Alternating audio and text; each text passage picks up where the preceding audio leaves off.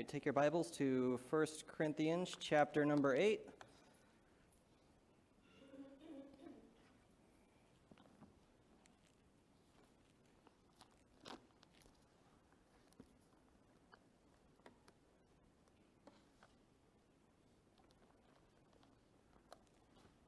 All right, so a little bit of background information on this chapter.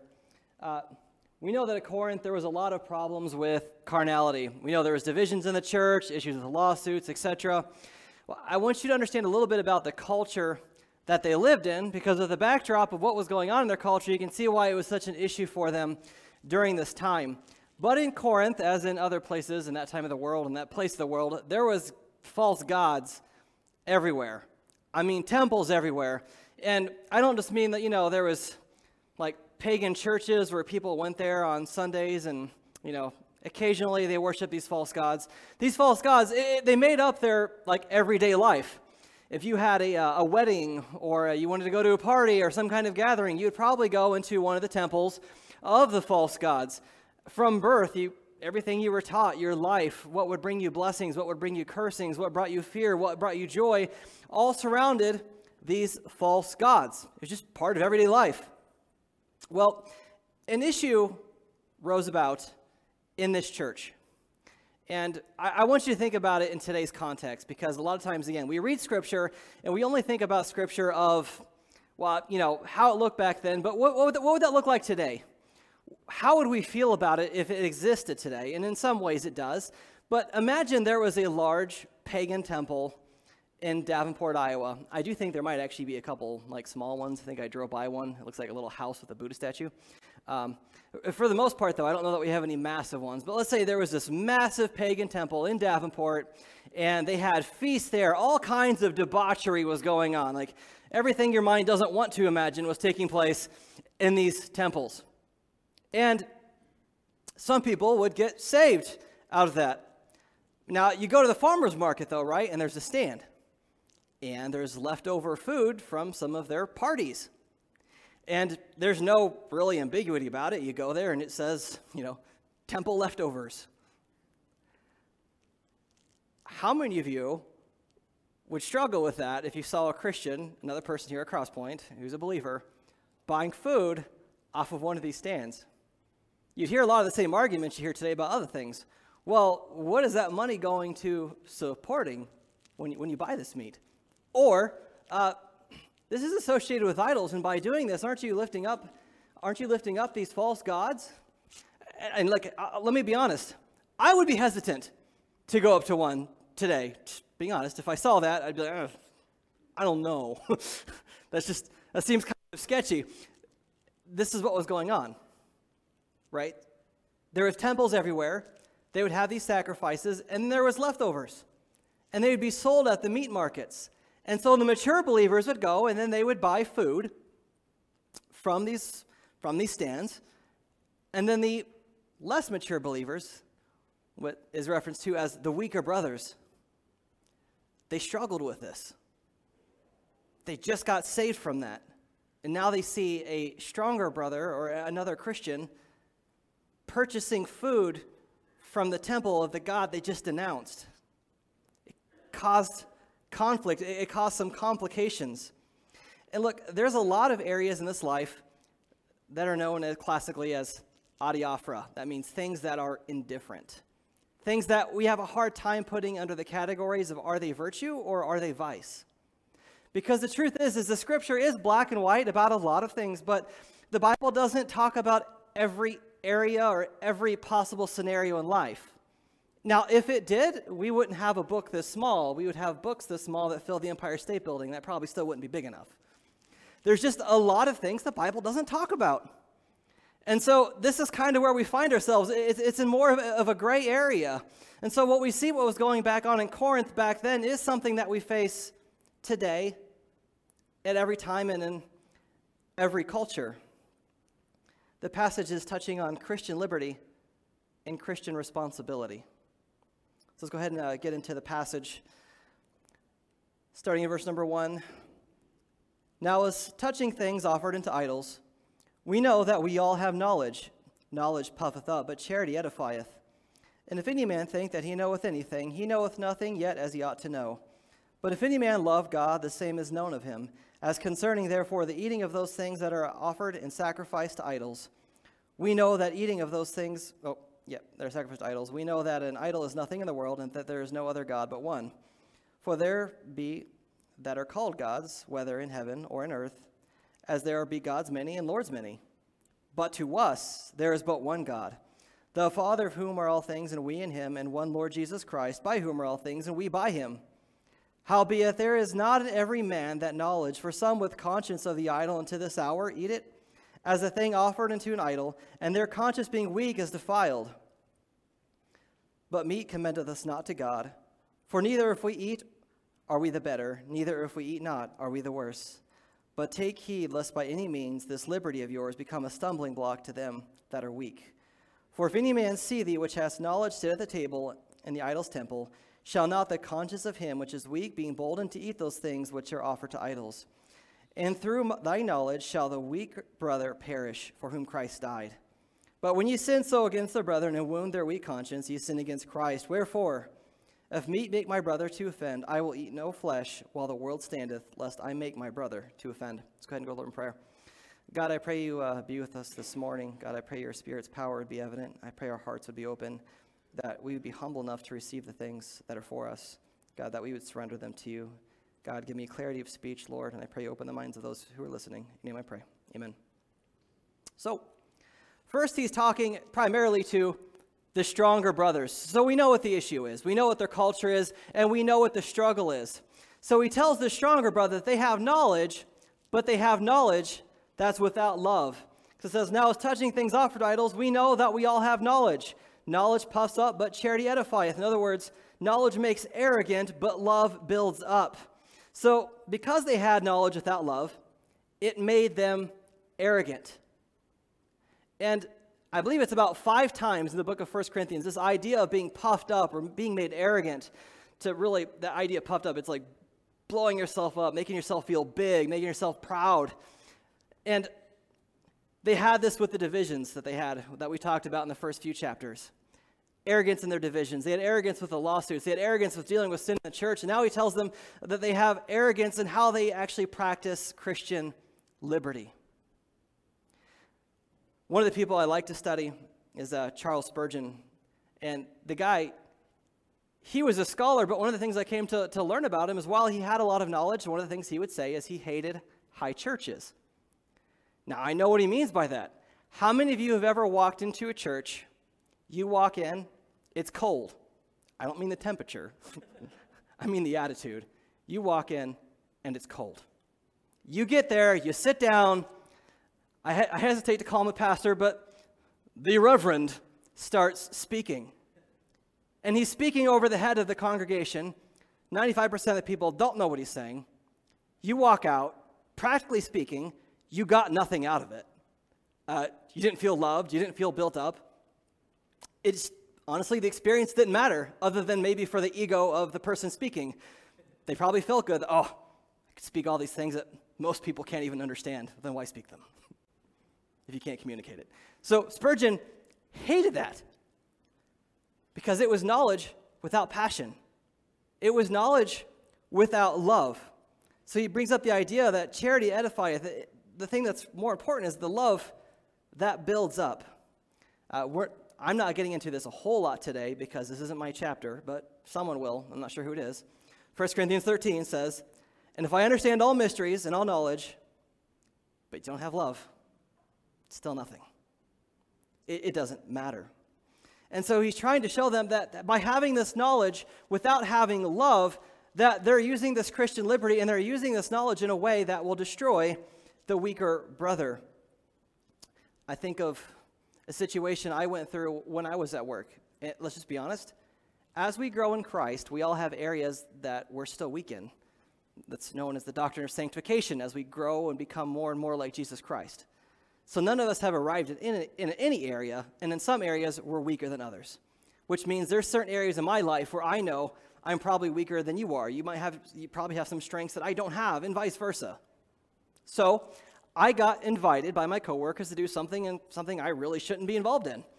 And I told them, hey, I can't do it. It just wouldn't be a good idea. So what I expected to happen was, oh, hey, we understand. What I got was mocking. I got mocked in front of my unbelieving coworkers who weren't Christians because of something I knew spiritually I probably can't handle. That's the wrong thing to do. You have Christian liberty, but don't be so cavalier about it that it would actually hurt somebody. And I've actually personally seen it where it actually had destroyed someone's life. I think I've told this story before, but I knew a guy who suffered from substance abuse. The guy was an alcoholic, and he had been in and out of AA all the time. Another person came up who was a believer, and then he was telling this guy that we were trying to suppress his Christian liberty because we told him it wouldn't be a good idea to drink. Well, no duh, he was an alcoholic. I mean, what else would we tell him? Yeah, go for it, man, drink up. That's stupid. So what happened? If you listen to the other guy, what happened to his life? Back in AA, separated from his wife. All because someone wanted to have this argument over Christian liberty. Christian liberty, if it's not paired with love, it's not seeking the best of other people, can actually tear people down. It can destroy their lives. So we have to have discernment in how we use it. But Paul isn't like pitting knowledge against love, because you have to have both. I mean, it doesn't make sense to love people but not have knowledge, because how do we discern what we're to love if we don't have knowledge? And I know this for a fact because he gets in there and he tells them, and if any man think that he knoweth anything, he knoweth nothing yet as he ought to know. He's basically telling them, you haven't arrived. The things you do know are the things you should know. And furthermore, in Colossians 1:10, he tells them that he desires that they would grow in the knowledge of God. 2 Peter 2:13. Peter, a different author, states that he wishes that they would grow in the grace, the knowledge of the Lord and Savior, Jesus Christ. We do want to grow in knowledge, and we do want to mature in our thinking, but we want it to be with love. And you know what's actually ironic about this is those who thought they had all this knowledge and were boasting about it forgot the very basics of Christian principles, the things that Jesus taught us. In fact, even the Jewish law taught, known as the Shema. They asked Jesus, what's the most important commandment? He tells them, and Jesus said unto them, thou shalt love the Lord thy God with all thy heart and with all thy soul and with all thy mind. This is the first and great commandment, and the second is like unto it. Thou shalt love thy neighbor as thyself.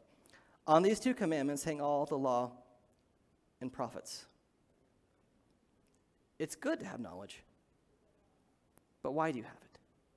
I know a lot of people who seek out knowledge just for the sake of knowledge, when it should be, I desire to have knowledge because I want to know my Savior more. I desire to have knowledge because I don't just want to have it to know it to be arrogant. I should have it so I can help God use me to build other people's lives up in the knowledge of Jesus Christ. But is that your life? Is that your motive? Do you use Christian liberty in a way that's cavalier, that tears people down, or with the knowledge you do have that you know the Bible doesn't condemn, and you feel the freedom to do it? Do you use it in a way that's cavalier and without concern, without love, where you build yourself up, but not others? I love Galatians 4:9. But now, after that ye have known God, or rather, known by God. It's going to reference the next portion we get into, because he says, regarding knowing things, what's more important is that God knows us. Verse number 3 says, but if any man love God, the same is known of him. Prepositions in Greek can be funny. If you just read that sentence at face value, it would kind of appear that, okay, if any man knows God, then it's people know generally from the outside that you love God. That's actually not what it's saying. The word of there in the Greek is hupo, which is a preposition by. And that word him, autou, is actually referring to God. So a better understanding of it would be, but if any man love God, the same is known by God. This makes sense. What is the fruit of a true believer? What does 1 John tell us? That we love God, we love others, and we walk in light. So he's saying, you're worried about, and you're boasting with this knowledge you have, and you're so passionate about, oh yes, we've got knowledge, Paul. We know these idols aren't real. It's not our fault the weaker brothers don't. And he's saying, well, of the knowledge that you should be concerned about is, does God know you? I can't say for sure. There's many possible applications for this, or a couple that I can think of. One might be a warning. Does God know you? Do you have love for others? Is that something that is evident in your life? Because those who are known by God are those who love God. What's interesting is this next part is, while their disposition towards unbelievers was wrong, Paul doesn't state that their belief about these gods was incorrect. He actually affirms it, because it was knowledge and it was used inappropriately, but it was still knowledge. He states that other gods do not exist, and starting in verse number 4 says, "As concerning therefore the eating of those things that are offered in sacrifice unto idols, we know that an idol is nothing in the world, and that there is none other God but one. For though there be that are called gods, whether in heaven and earth, and there be gods many, and lords many." So, Paul's making it clear. So there's this controversy, and Paul says, yeah, you're right. There is only one God. And the Bible's very clear about that, because it talks about how the idols are the making of men's hands. They have ears, but they don't hear. They have eyes, they don't see. They're dumb. They have mouths, they can't actually speak. We know that it's just stones, and we know that it's just wood. So the mature believers have this understanding, and Paul's affirming that. You are absolutely correct. We know that there's only one God in the world. This is true. Then it kind of gets into a cool bit of theology here. In verse number 6 says, But to us there is but one God, the Father, of whom are all things, and we in him, and the Lord Jesus Christ, by whom are all things, and we by him." This is talking about the Godhead. It doesn't mention the Spirit, but it's referring to God the Father and God the Son. Again, with those kind of tricky prepositions we can read, maybe a better way to understand these verses would be, for the Father, for we are from him, and we are for him, and for the Son, and we are by him and through him. You think about it this way. We know God created everything, right? He created everything, and it's created for him.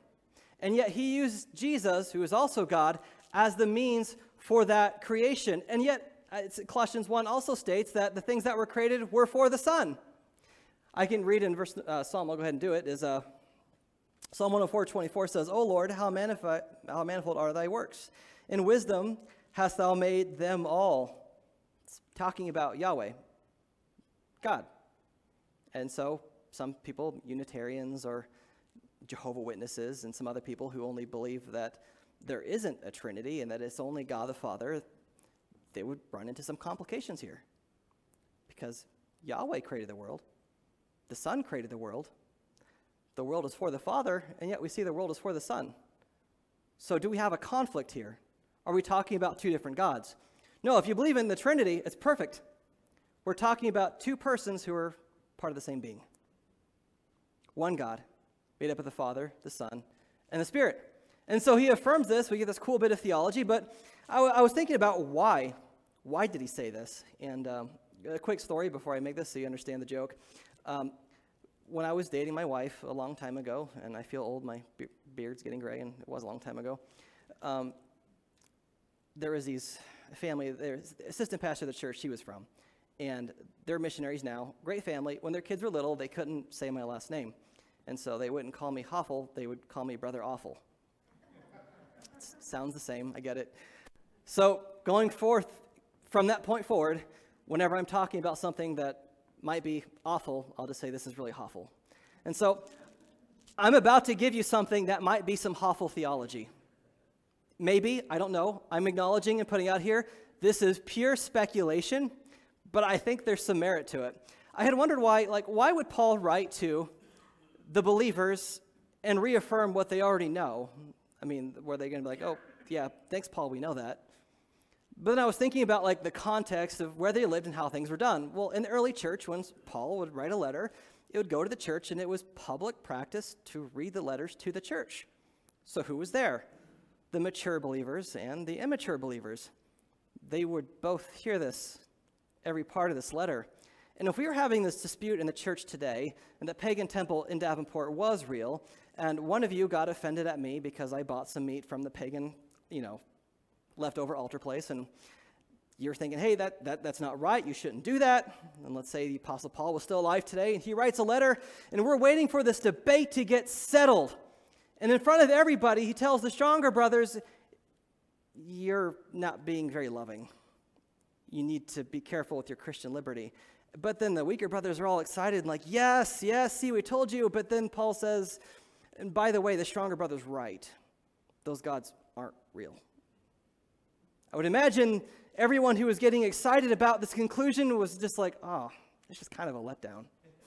Everyone kind of walked away the loser in this scenario. And I think that's kind of what was taking place here, because sometimes when we think of the weaker brother, we think of, I don't know, we kind of put it out there in the ether, and then we put it towards like an individual, and we think, okay, the weaker brother is someone who's perpetually weaker. Should that be the case, though? Yes, they just got saved, and so they were struggling with their knowledge about who God was. So should that mean 10 years after their point of trusting Christ as their Savior that they would still be as weak as they were when they first trusted Christ? Is that the goal? No, absolutely not. And I'm saying this because we're about to talk about the weaker brother, and I want to, help later to give you some principles of how do we walk through things when it is gray and it's not black and white. But I also want to help you avoid the two ditches that are often given out there. There's some people who think, well, I've got license to do whatever I want to do. I'm under grace, and because I have Christian liberty, I can do whatever I want to regardless of the consequences and who it hurts. Well, that's not biblical.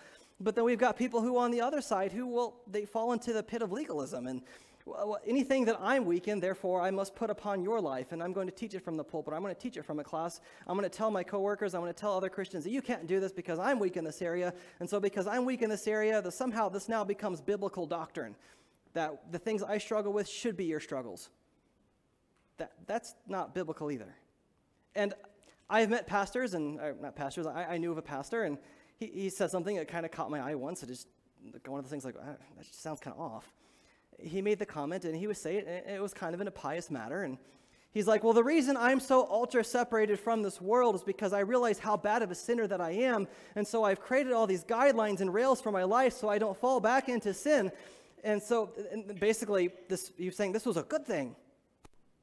I'm like, that doesn't sound right. You've been saved for 15 to 20 years, and you're saying that your immaturity as a Christian has been in perpetuity, that you've never grown in any of these areas. And so you must always have these rails and these guidelines in your life, and then you're also preaching it to others that they should do the same. That's not biblical. And some people will use the weaker brother as an excuse to push whatever they want to teach, and you'll catch this sometimes. Someone will say, you should do this, and you approach them, well, why should I do this? And they'll be like, okay, so this verse might imply it, I'm not sure. And then it's kind of, weaker brother, that's why. Weaker brother, and then all of a sudden the weaker brother becomes the pass for me to tell you all kinds of things you can't do anymore. Weaker brother. I don't have any other answer but weaker brother. That's not what this passage is for either. We have to keep it in context and keep it in mind as where they lived at and how this is applied to our life today. I like how Martin Luther put it in regards to our growth, though. It says, we do not reach spiritual maturity until we are able to re-enter the world and embrace it. Not as we once did in all its worldliness, but as the arena of redemption. It is our place of labor. It is a place God made into which Christ came. We do not give up on the world and all of its fallenness. It is still our Father's world. We must learn to claim it for himself. But by conformity, not by conformity, but by witnessing to it and transforming it. This can be accomplished without fear if we come to the world with minds that are renewed. I love that, because what is healthy is when you first become a Christian, you do have a lot of propensity of things you might fall back into. So what I expect naturally for people who become true believers is that they would jump to the other end of the spectrum. Why? Because they're immature in their faith. They might easily fall. And so they're going to set up all kinds of guidelines within their life. But do we stay there? Can we say this is something we should always have and there's never growth? Look, there's places you might not go to anymore after you initially became saved. There's friends you might not hang out with initially when you first become a Christian because you know how they pulled upon your life. But as your mind is transformed and you become more like Christ and that maturity develops in you, one in knowledge but also in practice, you can go back to some of those things, not the way you did before, but with a new mind. Some of those friends you weren't hanging out with initially after you became a believer, maybe now you can because you have an easier time saying no. And you can now use these opportunities for gospel situations. Maybe there's places you wouldn't go to because, well, if I went there, there were some things that used to when I was there, it pulled me in and made me want to do these things. But after you've been saved for 5 or 6 years, you've matured. Those things don't have a pull on your life. Is it wrong to go back there again if it's no longer affecting you? No. There might be some things in your life that never change. Again, we're a work in progress. There are some things in your life we might struggle with our entire lives, and so there might be some things we have to keep there. But should our life always be the same? Should we always be weak the same way in every area for the rest of our life? No. So we can't think of the weaker brother and just let them off the hook. Well, the weaker brother's the weaker brother, and so I expect them to always stay that way. We can't expect that of someone else because that's not healthy Christianity. We can't expect that of ourselves. We're expected to grow. And so now, to talk about the weaker brother. It says that not everyone has the same knowledge. Verse number 7, howbeit there is not in every man that knowledge. For some with their conscience of the idol unto this hour eat it as a thing offered unto an idol, and their conscience being weak is defiled. When they got saved from paganism, it doesn't necessarily mean that they stopped believing and all the superstition that came with it. They now believed in the right God. Remember, the early Christian creed, when someone got saved, was essentially standing up and declaring Jesus Christ is my Lord. That's what it was. You put your faith in Christ. He is my Lord. He is my God. That doesn't necessarily mean that they didn't have an inclination of thinking maybe these guys are real still. That could happen. In fact, that's exactly what it stated, that some people at that very time, when you ate something that was offered into an idol, they really took it as something that was offered to an idol. We were talking to a missionary a few weeks ago, went across the street and sitting down eating, and they had mentioned that in the country they were at, they grew up in a place that was very pagan, and they believed in a lot of superstition and spirituality. And so if you've grown up this way, and your entire life from childhood, all you've been taught is of these other gods, and that by believing these other gods and performing certain rituals that your life will be blessed and you'll be protected, and by not doing these things, your life could be cursed, and you might be allowing evil spirits in. You might say, well, that sounds foolish. Well, it's not foolish if you grew up that way. That becomes your reality. You now believe in the right God. I guarantee you there's probably still some fears in the back of your mind. Now that I've done this, what might happen to me? And so you've stepped over the line from paganism. You're in Jesus Christ, but the line is just right there. The ability for you to fall back into paganism at that point, because you are immature, or to stumble, is relatively high. So what do I not want to do then as the more mature believer? Hey, I got some pagan meat. This is altar to an idol. Do you want to eat it? No. Because your conscience is still weak. Because you are immature. Sometimes we can take our liberty and we can be very cavalier about it. Like, well, I don't struggle with it. Well, this person might have just come out of a sin, and by you pushing this particular liberty on them, because you don't fall into that sin, doesn't mean that they won't. In fact, the fact is they probably will. It's charitable to leave it alone. Allow them to be separated in that area in their life. Don't mock them. I like how Romans 14 puts it, that the weaker brother isn't to judge the more mature, and the more mature isn't to despise the weaker brother. We have to live in harmony. The first verse, I believe, says not to argue about things, and it uses the word doubtful disputations. In other words, don't talk about frivolous things. Don't argue about frivolous things. If this is something that someone's struggling with, then argue about it. Let it go. Be more mature. Later on in Romans 14, it talks about having that faith to yourself between you and God. But he also says they're missing the point. Look, eating this meat in regards to your spiritual condition and their spiritual condition, did it make them more of a super Christian? Did it make them less of a Christian? In other words, did your justification, your acceptance with God, and even thinking about things of eternal value, was it wrapped up in this meat by itself? No. Paul gets it, and he declares that. He says, but meat commendeth us not to God, for neither if we eat are we better, neither if we eat not are we the worse. When you abuse Christian liberty at the cost of someone else because you want to win the argument, you're dying on the wrong hill. You're missing the point. Remember that the knowledge can make you arrogant, but it's love that builds up. And so what I'm trying to say is if we're looking at things that are of true value, eternal value, I'm not going to be arguing over frivolous things like this. I'm not going to be arguing over pieces of Christian liberty in my life that I feel that because you don't practice what I practice, that therefore I need to make a point and make sure that you agree with me and then you practice it too, regardless. And I'm going to do it. In fact, I'm going to openly do it in front of you, regardless of your struggle, because, this is my liberty, even if it causes the weaker brother to stumble, and even if it destroys their life. Hey, it's my liberty. That's not the attitude to have. And Paul's saying you're missing the point. You're concerned about things that are of no eternal value. And so you're arguing the point. And FYI, you're right. There are no other gods. But the big picture here, what is the big picture? Do you have love for other people? Do you exercise your liberty with a mindset that's filtered through love? Hey, I can do this, but should I? Should I practice this if I know it's going to hurt somebody else? He's saying you're missing the point. You're arguing over the meat. Who cares about the meat? God doesn't care about the meat. It's meat. Care about other Christians. Care about other people. Now, he talks quite a bit about conscience. It gets used over and over again. Starting in, I'll actually go back to verse number 9. It says, "But take heed lest by any means this liberty of yours becomes a stumbling block to them that are weak. For if any man see thee, which hast knowledge, sit at meat in the idol's temple, shall not the conscience of him which is weak be emboldened to eat those things which are offered to idols?" Now, mark that word embolden. It actually also means to build up. "And through thy knowledge shall the weak brother perish." That word perish means destroyed. "For whom Christ died. But when ye sin so against their brethren and wound their conscience, ye sin against Christ." They were closely associated with the old gods. And so this is where I want to kind of help give you some guidelines. What do we do in life every day when we run into things that aren't black and white? Now, I know there's some people say, well, the Bible has answers to everything. Well, the Bible is sufficient for what God created it for. It's perfectly sufficient. But does it tell us everything we need to do in life? No. There's a lot of things that change from time to time and culture to culture. It doesn't touch on it all.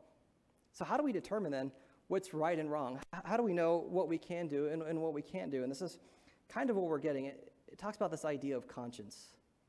God gives us a conscience as a means of protection.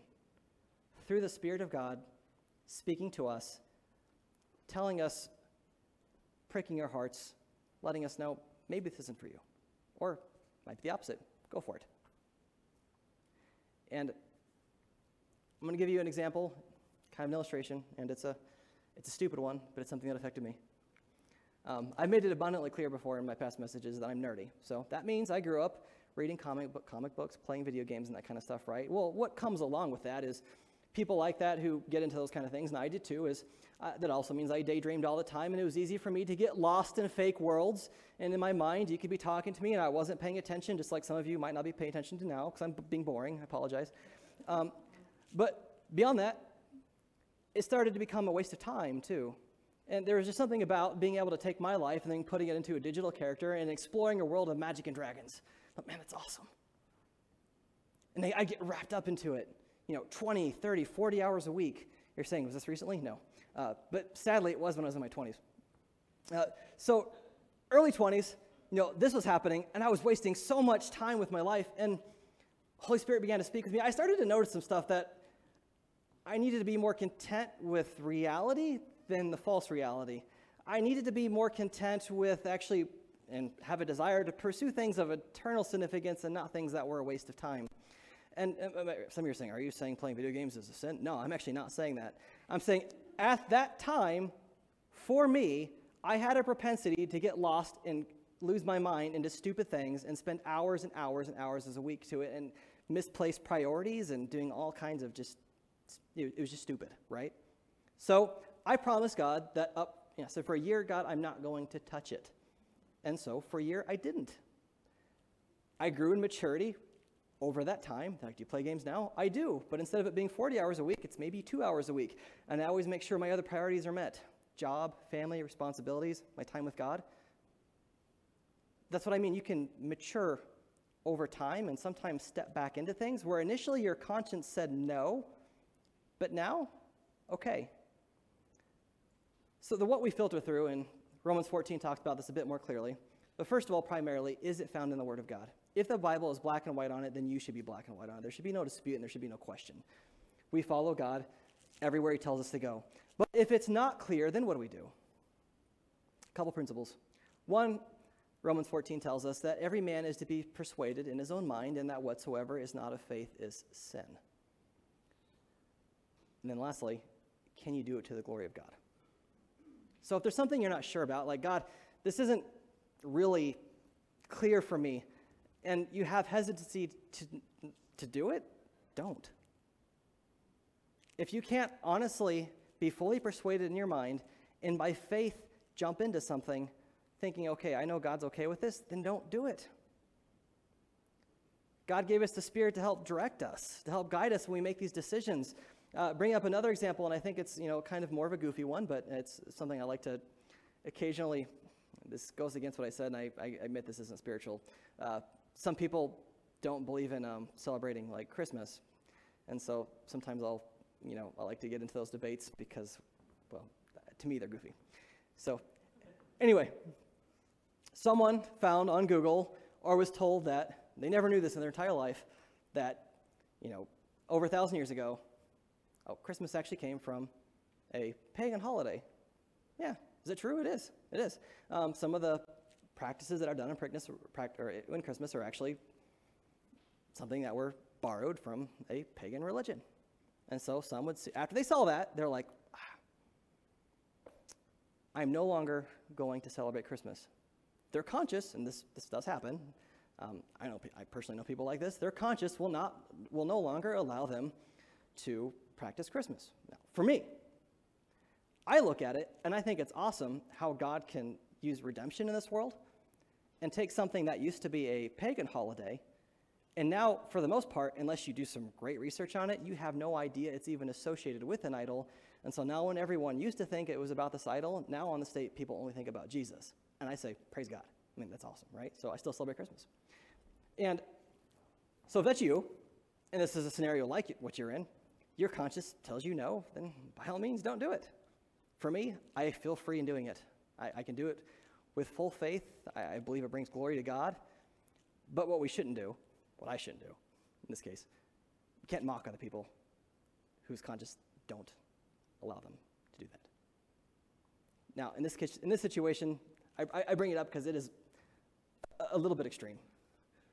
Just in this scenario, generally, if we're going to make that argument, it has to be something that would make you stumble. And my joking response to them is, so when you open presents, are you tempted to worship pagan gods? And they'll usually say no. So that's simple guidelines. But as Christians, we have to have love with knowledge. Understanding that if we have knowledge without love, it's worthless. But if we have love without knowledge, it's dangerous. We need to have both, and we need to make sure that when we're exercising our Christian liberty, we're doing it in a way that's mindful of other people. Because as we'll see in the very last verse we read, that to not be mindful of the weaker brother and to lead people into sin because of our own liberty, it is sin. It says, wherefore, if meat make my brother to offend, I will eat no flesh while the world standeth, lest I make my brother to offend. Paul is saying here at the end, right before that, he talks about how to sin against the brothers is sin against Christ. And because of this, he has this resolution out of love to only do what is going to build people up. Now, remember when I talked about earlier to mark in your mind, you probably don't, but this idea of being emboldened to then go back to their idols is the same word for edifying that was used earlier. They both actually mean to build up. It's wordplay. He's saying that if you truly have love, then you will be with someone who is a weaker Christian, and your lifestyle and your teaching will build people up to be more like Jesus Christ. But if you don't have love, and you're taking advantage of your Christian liberty in a way that's just kind of, flippant, you don't care about who you offend, then you actually build that person's life up from their weak state to worship their false gods again. Our influence has more power than we think it does. And we need to be mindful of that. And I'm not saying you can't practice things on your own time. And I'm also not saying to use the weaker brother as an excuse not to do anything, because some people will push this too far. And honestly, we can't live consistently that way if we're always being mindful of how we're watched. If this is what you truly believe, then you need to go into your house in a trailer in the woods somewhere, close your windows, get rid of your phone, because the weaker brother might be watching you. That is not what this passage is getting at. But it is saying that if you know someone who is struggling with something, perhaps a perpetual sin that maybe an activity that in itself isn't sinful, but could be taken in excess, might take them to areas that lead to other things, you have the freedom to do that, but don't invite them over to your house to do it at your place. That's all I'm saying. That is the principle here. If you truly love someone, don't argue over your Christian liberty with them, okay? If they're weak in this area, be loving and be understanding and do your best to build them up. Because our goal, if we're truly loving them, is to show them what the truth is. Not an argumentation, but teach them positive things. Like in this situation, they had struggled with other gods being there, but Paul, throwing this in his letter as this being read publicly, by the way, I want to emphasize there is only one God, and we know who he is. And so our idea is that we should help build people up, because as we know Jesus Christ, Jesus says that when we know the truth will set us free. So as our mind begins to mature and we understand what truth is, then now we can step back into things and we can grow and we can experience things with full faith and be okay with it when the scripture doesn't condemn it and our conscience allows it. We know it brings glory to God. It's okay. But for those who struggle with it, love them. Don't lead them into sin. And when they're not around, have at it. Do it between you and God. If you're with other strong brothers and sisters in Christ, and you know it's not a sin, and you all have freedom to do it, it's okay to do those things, but make sure you're mindful about who you might be influencing in the context and situation you're in. Keep those things in your mind. So I'm not telling you, and I say this because I don't want you to walk away thinking that I'm trying to push rules that aren't biblical on your life, but I also want you to understand the freedom we have in Christ isn't freedom to still be in sin and to do what we want. The freedom we have in Christ is to passionately follow and love him. Which means sometimes we take responsibility, and I'm not going to get into it because it's not my chapter, but the next chapter, chapter number 9, taking the freedoms we do have and sometimes sacrificing them, sometimes not exercising them because we are around someone who is weaker, and we defer to that person because that's what love would do. We don't want them to fall. If you're here today and you are not a Christian, and you don't quite understand what this liberty means of, what is Christian liberty? Well, primarily Christian liberty is being set free from sin. The Bible teaches for the wages of sin is death, and Ephesians 2 it really emphasizes the fact that we were following the course of this world. We were under the master of this world, Satan, and we were by nature children of wrath, even as others. And so we were enslaved to our sin before we know Jesus Christ. You can think of salvation as being saved and redeemed and pardoned from cosmic treason, because when we sin against the King of Kings, and we are now imprisoned under the king of this world. But when you place your faith and trust in Jesus Christ, you're leaving darkness and you're stepping into light. You're putting your faith in Jesus because he died on the cross to pay for your sins, and he rose again the third day, and he will set you free from your sins so you can live for him. That's what Christian liberty is ultimately about, is the freedom we have in Jesus Christ. If you're here today and you don't have liberty in Jesus Christ, you can know that today Jesus loved you and he died for you. Put your faith in him, and you'll experience liberty. If you're a Christian here today and you're struggling with this idea of, well, there's certain things I'm just not sure about. If you're not sure about them yet, don't step into it. Wait until you have the maturity to do it. And I'll be honest, you might not ever. Because there are some things and propensities we have in our life that sometimes can be so strong where they might get weaker and weaker over time, but we know, the Holy Spirit tells us, and our conscience won't allow it, then don't do it. At the same time, if we're Christians and we are more mature in certain areas, don't use your liberty for someone else to stumble. Don't destroy their lives because you have an arrogance about you that only is desirous of the things I can do and why I have justification to do it. Love other people. All right, let's go ahead and go learn prayer.